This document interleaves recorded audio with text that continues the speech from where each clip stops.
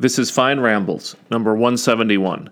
So it's less than a month to the 20-year anniversary of 9/11, and the Taliban, as I'm recording this, are marching into Kabul. 20 years. Why does America have forever wars? It's not because we're an empire, although we are an empire. We are an empire in terminal and galloping decline. It's not because we're an empire, though. It's because a forever war generates revenue forever. Forever wars feed the organs of the corporate state forever. And everyone has figured out this one cool trick for forever wars. If you want a revenue stream that stretches out to Armageddon, call it a war.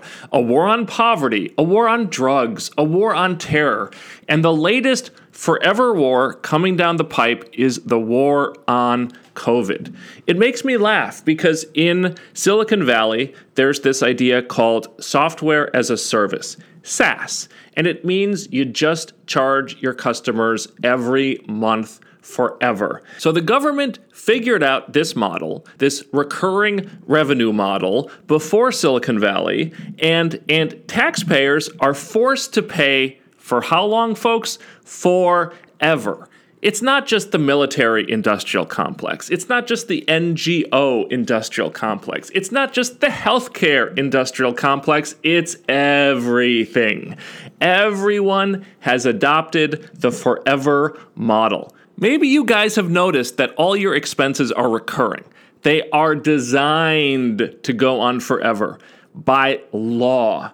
Healthcare insurance, auto insurance, homeowner's insurance, your mortgage payment, your car payment, your student debt payment. Do you guys remember when we used to go to Blockbuster and just browse the aisles?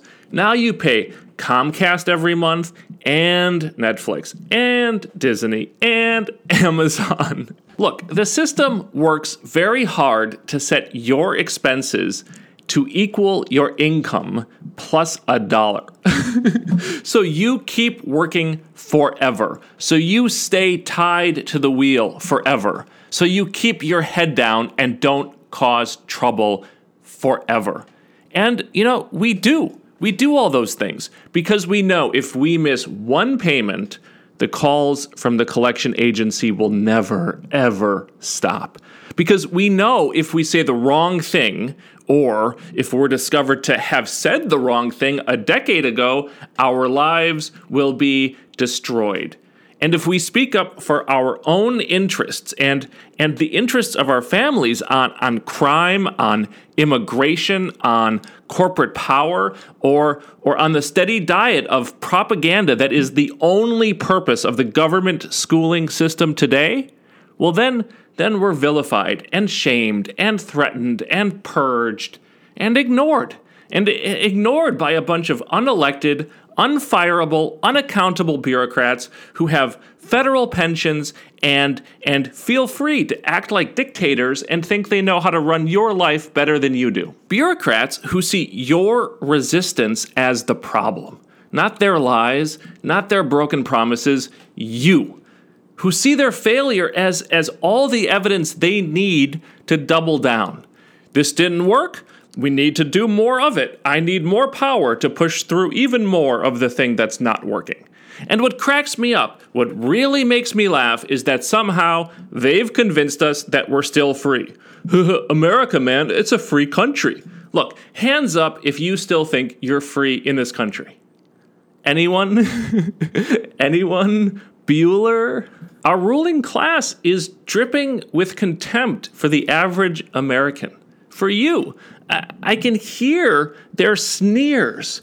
Just keep obeying the experts, bro. Just keep trusting the scientism, bro. Just keep believing the corporate media, bro. Just keep watching the game, bro, and ignore that everyone involved, from the billionaire who owns the channel, to the billionaire who owns the team, to the billionaire on the team, all those people hate and despise you. Just keep buying the products, bro, and ignore that they're made by the slaves who replaced you, that they're made out of the chemicals that poison you, and that they're made by the one company left in the industry, the one company left after they all merged, in order to eliminate their competition so they could raise prices on you another 20%.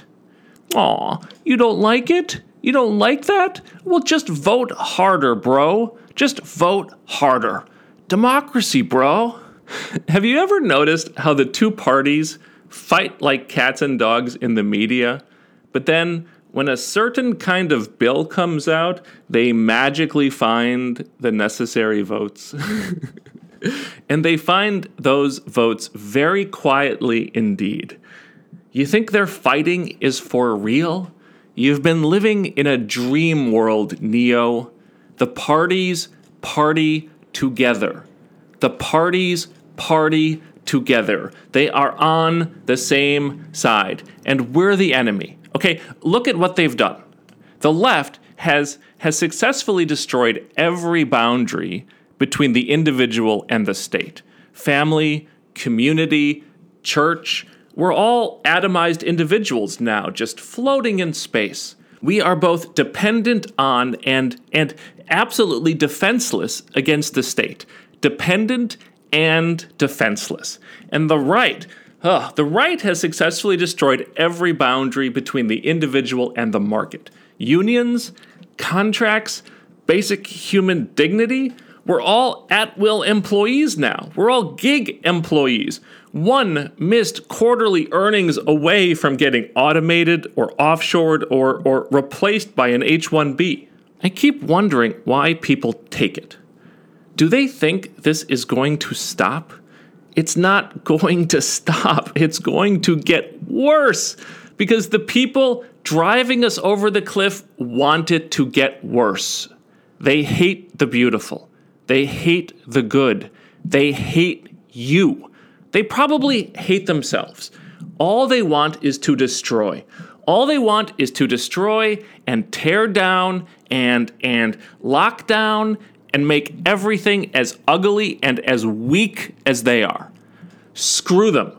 Screw them. For the love of all that is holy. Please stop feeding the beast. Buy local. Avoid debt. Get disciplined. Get strong. Get healthy. Get tan. Get beautiful.